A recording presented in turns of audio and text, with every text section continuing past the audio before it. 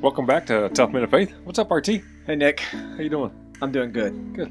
I'm excited about our guest today. I am too. Yeah. Yeah, I haven't heard him speak in a few years. Well, I mean, speak publicly in a few years. Well, without any more talking about it, let's introduce Marcus. Marcus? Hey, thanks for having me here today. Yeah. So, I thought I would start this way when I first met you, Marcus. Then we can jump into your story and stuff. Awesome. So, I'm sure I've told the story before to you, but we're going back to early 2000s, I think. Probably, because I didn't have kids yet. I don't think. Maybe my daughter was young. We're out at a park here in Indianapolis, a park kind of outside the city a little bit. I'm out there with my wife. We're just kind of enjoying the day. And there's these teenagers, looks like teenagers, young adults, playing like flag football or something. Supposedly flag football. There's one person out there who's clearly, not clearly, but you can tell he's probably supposed to be the leader of the group, the adult in charge. Yeah. He is destroying kids, like literally. There's nothing like pummeling kids and tripping them. Right. It was bad. So I remember seeing this one kid get up, and I'm sure like it looked like his shoulder was dislocated. Like it was bad. Yeah. So I told Karen, I was like, that dude's like a youth pastor or something's going on out there. It's like, but he looks like someone I want to get to know. Yeah, he enjoys beating up kids. I want to go meet this guy. So somehow we ended up meeting that day. That was Marcus, right? And so we actually had a connection, went to the same Bible college, and a lot of mutual friends, and he was just, I don't think you've been in the city all that long. Less than a year. Yeah, at that point. And so, we've reconnected occasionally since then. The last few years, spent some time together, serving some different ministries together and stuff. So, yeah, that's how I first met him. So when we talk about tough men of faith, Marcus Schrader. Tough abuser of faith. Yeah, that particular afternoon, I was part of a college that had just moved to Indy. Okay. And if that was the one, I normally wasn't that physical, but there was a kid there who didn't go to the college. He was just playing that day. His dad kind of worked there. Make sure we talk him all the way. I don't know if he'll be listening. His name was Manoah, but actually he got a little physical with me, which was fine. You're out there, that happens. Yeah. And I think he, I forget what happened, but if it was that day, I did kind of hit him a little too hard, and he went flying out, and it was all good. But that's a funny story. But when I think about you, when we were talking, so I did go to Baptist Bible College in Springfield, Missouri, and RT was there during the season when I was there too, and we probably played on the same basketball court because he played intramurals, I played intramurals, and so it's interesting to talk to someone years later that you're at the same college, you did some of the same things together. But it's been awesome to see RT after going there, and then going to some other schools and getting his MDiv at Southern Seminary. I mean, I've known who you are from afar, and it's been awesome to see God's hand of blessing in your life and your faithfulness to God. And so I feel very honored you invited me to be on this podcast today. Yeah, we're great to have you. I mean, you're, I know Nick doesn't know you all that well, but you will after today. Yeah, right. But you're just an influencer in the city. Like it seems like anywhere I go in the city, you're either there or someone's talking about you. Oh, wow. Not in a negative way, but not that's usually in a negative too. way. Yeah. You need to do that occasionally. It makes people upset. But you're just around everywhere. So we thought today we would just start out like, how did you get to where you're at now? From childhood, so how you came to Christ, how many kids, marriage, schooling, what you do for a living, that type of thing. So let's have you share that story. Now Nick's going to interrupt you occasionally when you find something funny to say. I just want to go ahead. I don't do that. Let's go ahead and forewarn you now. So so let's just kind of hear your story. Sure, thanks. Well, God has been so good to me, and pretty much my whole life. I'm 48 years old. I'll tell you that. I've been married, it'll be 26 years in July, and I have 7 kids. And I'll get to that maybe later, but just when I think about 7 kids, I do, 23. I got a son who's 23. Nice. And then our youngest, we have a girl, Isabel, who's 5. Okay. And then there's 5 kids in between them. That's crazy. That's a big age range. See, I don't have any kids, so that's when you say 7, that's a lot. Yeah. And people ask all the time, I mean, when people first get to know me and don't really know who I am, like they don't know I'm, in ministry or whatever, they're like, "Oh, are you Mormon?" Right. Or Catholic. First it's Catholic. "Oh, you're a good Catholic, right?" I was like, that's a hard one to answer. Do I want to say no? Right. And Catholic really means universal. I'm a good Catholic Christian, but then they say Mormon. Okay. Then after that, I'm like, no. Yeah. Now then I will say I do homeschool. I'm like, oh, okay, yeah, now it makes big sense. Homeschool family. But But back to how I got to where I am today, and it's all by God's grace. And it goes back to my parents. I mean, the way my parents actually met, my dad was from Evansville, Indiana. My mom was from Lexington, Kentucky.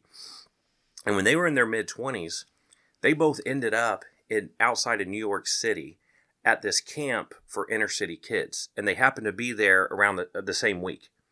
Mid-20s, they meet. And it was love at first sight. They talk that whole week, and within a year or two, they get married. Okay. So just the fact that was God's sovereignty there for them to meet there. But it goes back a little further than that. My father was not a believer. He's one of the few people. He went to Wheaton College. So Wheaton College is in Chicago. It's a Christian university. Okay. He went there as a non-believer. He was not a Christian. Okay. And did you sign up for the wrong class or something? The wrong school? You trying to make a believer out of me? You did have to write a testimony to get in there. His mom, who was also not a believer, but she knew enough about the Bible, she wrote out a testimony for my dad. I guess it, plagiarized or whatever. He gets in. Hold on a second. They'll go back and take degrees away now. I mean, hey, that was a long time ago, but it was in October of 1960 when my dad was 18. He gave his life to Christ. At Wheaton, they did share the gospel, and he gave his life to Christ. Nice. So he goes, gets married. My dad went to seminary, and so I was born into a good Christian home. And for those listening, my dad, one of his first jobs was at Tennessee Temple University. So that's kind of fundamental Baptist school. And then my dad took a job at Liberty University. So maybe you've ever heard of Jerry Falwell, Sr.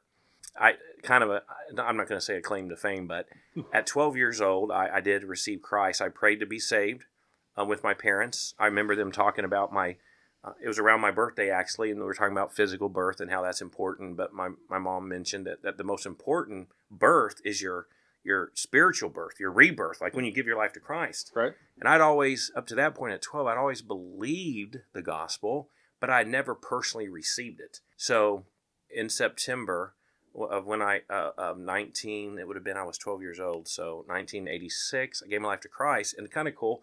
Jerry Falwell Jr., he led Liberty University, led Thomas Road Baptist Church. He led the moral majority, in the 80s. He was a well-known figure. He baptized me on a Sunday night at his church, Thomas Road Baptist Church. Now, does that really mean anything? But no, but some Baptists think that's a cool story to tell. Got baptized by Jerry Falwell.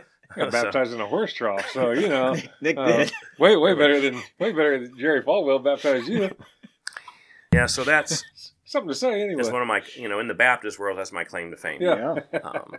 Now, of course, years later, when I went to Baptist Bible College in Springfield, Missouri, there were some people there that didn't really probably like Jerry Falwell. He had kind of gone to. Anyway, so back to my story. Gave my life to Christ at 12. Got baptized at 12. And then my father, so he taught Hebrew and Old Testament. So my whole life, I was in a home where my dad was a seminary professor. Okay. Basically, people looked to him as a Bible scholar. It was interesting. Even pastors of churches would talk to my dad like he was this, like he is somebody. And he was a humble. He's still alive. My father's 81, and he'll probably listen to this here, hopefully in the next few days or weeks, whenever you post it. But he was a humble man. He knew the Word of God pretty well. But I was raised. These theological issues out there, whatever they might be, whether you're pre-mill or post-mill or all-mill or Arminian or Calvinist or whatever these issues are, theological views, these were being discussed at the breakfast, lunch, and dinner table at my house all the time. People would come over, so I'd hear these things. And so I tell people, nothing against Baptist Bible College, but I didn't really learn anything new till about my junior year because I was raised in a home where that's what we talked about. Yeah. But in time, my dad did get an opportunity to go to Springfield, Missouri to teach in their seminary, their graduate school. That would have been in 1995. That's where y'all went to school? Yep, that's where I would have met RT at some point there. So in 95, 96, I arrived in Springfield at Baptist Bible College, and my parents wanted me to go there. I had felt called to a ministry. I'll never forget, at 16, so I was saved and baptized at 12. At 16, I went to a summer camp up in Word of Life Bible Institute up in Schroon Lake, New York, and a youth pastor preached one evening, and he talked about how important it is that when you gave your life to Christ, you didn't just ask him to be your Savior, but you were, whether you knew it or not, you were making him the Lord of your life. And I remember the youth pastor saying, and if you didn't know that, I'm telling you now, he's not just your Savior, he's your Lord. And he really encouraged all of us there. And I remember raising my hand at 16 saying, Lord, I will go wherever you want me to go. I'll do whatever you want me to do. Some people call that dedicating your life to the Lord. I mean, there's some debate over that, whether you do that when you get saved or if it's a second thing you do like after. But anyway, I did dedicate my life to the Lord at 16. And I believe that was an important decision because from 16 on, in my mind, I just always felt like, I think I'm going to go into full-time ministry because I've dedicated my life to the Lord. Now, what I've learned since then, I would tell people, look, full-time ministry is a great thing to do if God's called you to that, but every Christian has dedicated a life to the Lord, and you're serving the Lord wherever you are. Right. But so I think that's important. I think there is this fallacy of... Full-time ministry is meant for some people. Yes. But it's not meant for all of us. Exactly. And, we all find different ways that we can contribute and, do ministry, but not necessarily full-time. 100%. Yeah. I agree. So, but at 21 then, my dad was offered a job in Springfield at the seminary. My parents, and I was still living at home. I was under their authority. I mean, I'm a big believer in the fifth commandment, honor your father and mother. Yeah. And then in Ephesians 6, Paul says, children, obey your parents in the Lord, for this is right. Honor your father and mother, which is the first commandment with the promise. So at 21, I was working a job, and my dad said to me, I think you should go to the Bible college. And to be honest, guys, I didn't want to go. I hadn't done school since I was about 17 or 18. I did not want to do it. And but I did, and the rest is history. 4 years of undergrad, got a bachelor's in pastoral studies. I thought about going to Southern Seminary, Master's Seminary, where John MacArthur is, or another seminary in Detroit. I applied, but I decided to stay and go to seminary where my dad taught at Baptist Bible Graduate School of Theology. So that was another 5 years of my life. So I was in Springfield from 21, 22, all the way to 29. Wow. And studying the Word of God. And I don't think that's for everybody, but for me, that was a foundational moment, committing a lot of years. And I know Pastor Stringer knows that. It's definitely been beneficial. But I met my wife in my freshman year. We got married after my sophomore year. And then about every 2 to 3 years, a kid just happened to come along, man. I don't know what happened. Magic. Right, yes, yeah. Magic. Crazy how that works. Yeah. It does get old. I mean, people, if I've heard it once, I've heard it 100 times. Like, you know how that happens, right, Marcus? Yeah. And every time I have the same answer. I'll look at them kind of dazed like, no, how? Yeah. Seriously? Like, no, I don't know how it happened. Why do you even ask that, yeah. you know? Like, when you said it kind of gets old, I was wondering where you're going with that, but that's yeah. Not the heavy, not the making you get smart. Okay. Yeah. Okay. That part doesn't get old. Right, exactly. So, but so I'll tell you this. In seminary, I thought for sure I'm going to go get out. My thought was I'll get offered a youth pastor job at a Baptist church. Yeah, where you can trip kids and beat them up. Trip kids, yes. Play flag football, push them out of bounds hard. Right. And then maybe work to an associate pastor role, and then eventually up to a senior pastor and be that. But God had a different plan. That school I was, beating up the kids on the football field, that was a school called Verity. And at 29, I had an opportunity to go to that school to be the dean of students. Okay. And it was actually up in Flint, Michigan. So that's where it was. And so I took that job. Dean of students, I taught Bible. I was up there for 2 years. And then that school, early 2000s, moved to Indianapolis. And that's what brought me to Indy. Okay. And I've been here in this area. Actually, it was in 2000. Let me think real quick about that. 2006. So I've lived in the Indianapolis area now, since 2006. Yeah. 16 years, roughly. Yeah. Ballpark it. And things didn't work out there. And what's interesting, I've grown a lot in my life. And on the paradigm of Christianity, Independent Baptists has a lot of variety. And I appreciate my heritage and learning there. But I was part of a group at that college, RT, where we were. Mm-hmm. They were more conservative and even in legalistic than any Baptist group I've ever been a part of. It was this very unique group associated with a guy named Bill Gothard. So if you've never heard of him, don't worry about him. If you've heard of him, you know what I'm talking about. And so needless to say, sadly, that school ended up eventually closing down. But before it did, I was offered a job at a college here in the area called Crossroads Bible College. Dr. Charles Ware, I don't know if you've heard him preach or not, but great preacher, great man of God. Mm-hmm. And they offered me a job in the summer of 2007 to go there and work at this Bible college full time. So I was there from 2007 all the way to July 1st, 2022. And that was at the Pyramids, right? Well, it was on the east side of Indy for the longest time on Short Ridge Road. And then 4 years ago, that college moved to the Pyramids. And that's where it's at now. The only reason I bring that up is I remember I think you did a men's retreat or something a few years ago, and you had said that you were at the Pyramids. So anytime I drive by the Pyramids, I think I know a guy that works there. Yeah, there you go. Yeah, it's just it's the one thing that just correlates the two together. So. Yep. So then I worked at the Pyramids for a while. I'll tell you this, my heart's always been, I know God's working through the local church, and he has since the church started in the first century. And so how I've been able to reconcile in my mind, because a Bible college is a parachurch organization, right? It's not the church, it's a parachurch.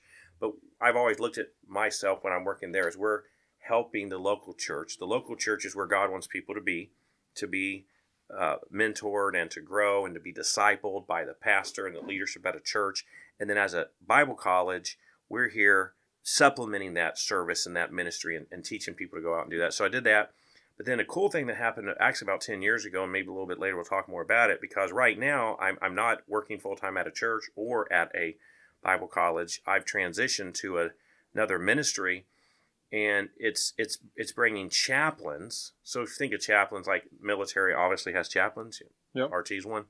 Hospitals have chaplains. Sports teams have chaplains. There's companies now, corporations and businesses that'll bring on chaplains to provide the spiritual needs of their employees. Yeah. So 10 years ago, I didn't even know that was a thing. Right. And I run into people all the time that still don't know it's a thing. But I got into that about 10 years ago. And eventually what God's done over time is made it where I started my own chaplain organization where I work at full-time.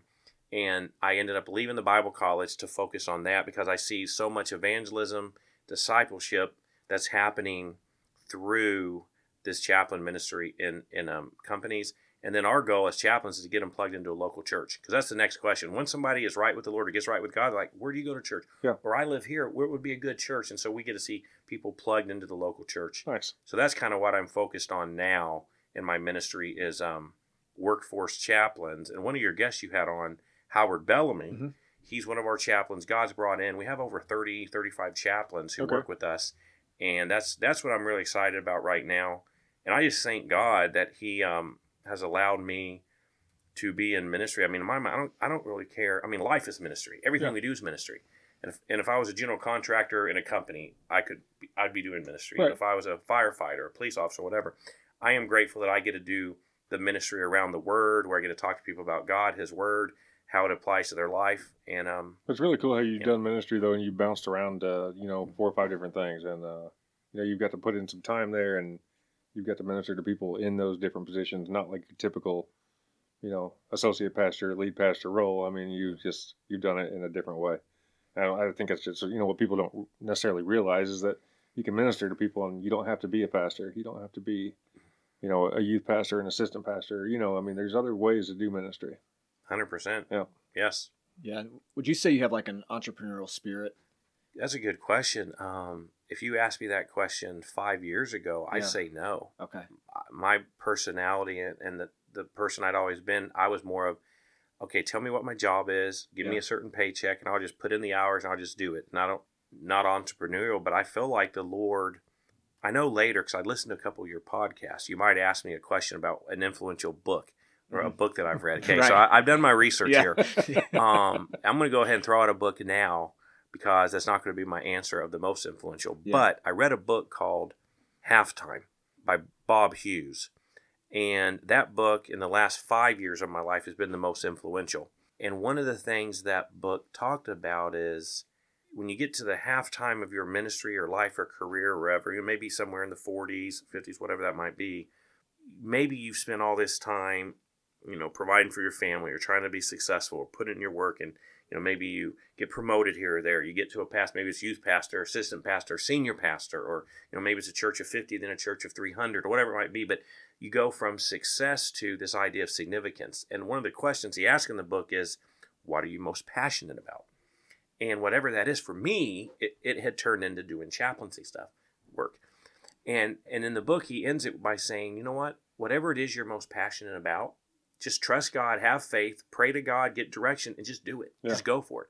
Well, I was passionate about doing chaplaincy. And when I made that decision with God's leadership and his blessing, I believe, and I ran it by my dad, my wife, a few other godly men, they're like, go for it. I feel like, now, theologically speaking, I'm a cessationist. I'm not charismatic Pentecostal. I believe I have brothers and sisters in Christ in those camps, but that's not me. But I believe God somehow gave me the drive and some type of an entrepreneur or spirit or gifting that I never had. So, yeah, and he's just blessed. But I've had people ask that because we've been pretty successful. When you look at employees served, companies served, we're growing pretty big. Right. But no, I don't think I really have an entrepreneur spirit. I'm not a business guy. I think God will bless whatever your hand finds to do when he's given you that to do. He'll bless it. I agree. So what kind of, because I would say you have that spirit, or at least something like inside of you clicked, and maybe it's the Holy Spirit like prompting you, but there's this company that's not existing, and you see a need, and you step out from you had a pretty comfortable job. I mean, you had a good job, you had things going for you, right? And so you end up stepping away from all that, starting a company now where you have 30, 35 employees, service. You're pretty humble about it, but you're servicing some pretty big companies. Yeah. You're really moving and making some things happen in this world. So I guess what we try to encourage guys, to see the thought process of, I think guys sometimes are unwilling to take risk. We try to do what's safe because it's easier to get a job.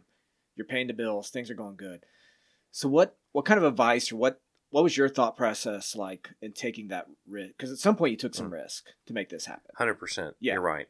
There's a couple answers. To be honest, if you're on YouTube, you see these little short YouTube shorts, or if you're on Facebook, you see these short videos. So did Jocko yell at you, and that's what made you like? Well, there were multiple, normally I guess guys, men, whoever, but whether Christian, not Christian, motivational speakers, whatever. I'll be honest.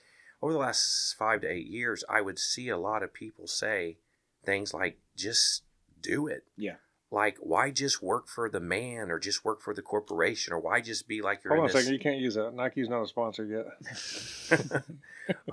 But why, don't be just this little mouse or rat that's in this rat race doing what everybody's doing and doing this thing. And so I'd hear those type of things. But to be honest, the two things that really got me to think outside the box was some people say it was Hudson Taylor. Others attribute it to George Mueller. One of these men said this, that God's work done in God's way will never lack God's supply. So you think about it. So if God's called you to do something, he will provide. Now that's a spiritual, biblical type motivation. The world, like secular humanism, worldly stuff is, and I'm not saying it's all wrong, but man, if you just follow your heart, and if you have the thought, just do it, and you can do it, and you have the power to do it. Yeah. Now I think there's some truth to that, but as a Christian, yeah, you might have the power to do it, but you need God's blessing too. But I had faith that if I took a step of faith and left where I was comfortable for years and did something a little thing, because I started this nonprofit as a nonprofit workforce chaplains, and for me to be able to pay the bills for my wife and my kids and to be where I needed to be and to even get close to where I was in my previous job or go beyond that, I mean, it was a risk, but for me, I just had total confidence that God was going to provide. Yep. And he has come through. But as men, no, I think more men need to start their own small business. Need to work, if they can, work for themselves. Yeah. For multiple reasons, because then they can be there for their wife. They have more flexibility for their spouses, for their kids. It gives you more incentive and motivation to make money. Because one thing I learned, I could put in a 40-hour week or an 80-hour week. But in ministry sometimes, or maybe for an organization, whether it's a college, whatever it might be, I mean, you're doing it for the Lord and you're doing it for others, but from a financial standpoint, it doesn't benefit you at all. Yeah. Right. And I can see what I think about people with government jobs. They're going to make their 60 grand whether they work hard or don't work hard. Yep. And what's going to happen if there's no incentive? So one thing that's happened for me, I guess, as entrepreneur, I realized if we land another company and we're going to serve another 1,000 employees, and this company's going to pay us to do it, I can give more chaplains work. Yeah. I have more margin for our company. Right. There is a benefit for me versus I did work for the largest chaplain agency in America, in the world, actually, Marketplace Chaplains from Texas. And I started out at a certain hourly rate, and 5 years later, I was at a certain hourly rate. Right. I could have been the best chaplain in the world, which I wasn't, but I'm still at that rate. Yeah. And I thought, so that entrepreneur, I would tell anyone, if you stay humble and you ask for God's help, start your own thing, whether it's starting a new church or a business. Yep. How many, you may not know this, like how many employees do you, not like number of employees, but like if you took all the employees that work at these places, how many do you serve total? Yeah, we're close to 30,000. Yeah. We serve one company here in Indy. They're all over Indiana. They have 100 sites, but they have 10,000 employees. Wow. We serve another one that has 5,000, one that has 4,000. And then we serve companies with 30 people. Okay. 100. But if you add it up, it's about 30. And what it gets me excited, when we share our offering with the company, we're there for the employee and their immediate family. Yeah. So if you think that most employees might have a spouse or a boyfriend, girlfriend, maybe they have kids, let's just say you could take that 30,000, they might represent 60 to 90,000 people. And we're there for spiritual care. It's pretty crazy to think that secular companies, I don't know if secular is the best term, just a corporate company trying to make for profit, are paying a nonprofit Christian ministry money to provide spiritual care to their employees. Exactly. It blows my mind, but that's what's happening. Yeah. So we're going to wrap it up here and come back next week if you got time. Sure. With some more, just getting into like, we got some more questions for you. But that it's been crazy to hear your story here. And I was just thinking, like, when you're talking when you were 16 years old, you raised your hand, like going all in or dedicating your life. You probably never thought at that time that you'd be leading a nonprofit ministry that's servicing 60 to 90,000 people in the state. No way. Like how God, we say it all the time, which I'm not trying to offend you with this, but we can't believe that God uses like messed up people like us. Like if God can use Nick, God can use anybody. It's my favorite line to use. Thanks, man. No, you're right, though. You are right. We're all sinners saved by grace. We still struggle with our sin nature. I'm right there with you. If God can use me, it's like he can use anybody. Yeah.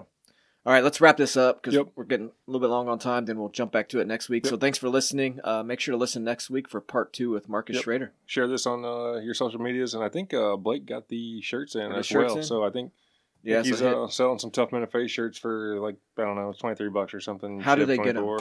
Facebook. Yeah, you hit the Facebook page. Yeah, message him. Blake will respond. Did you say on the Facebook? On the Facebook page. Okay. All right. See you guys next week.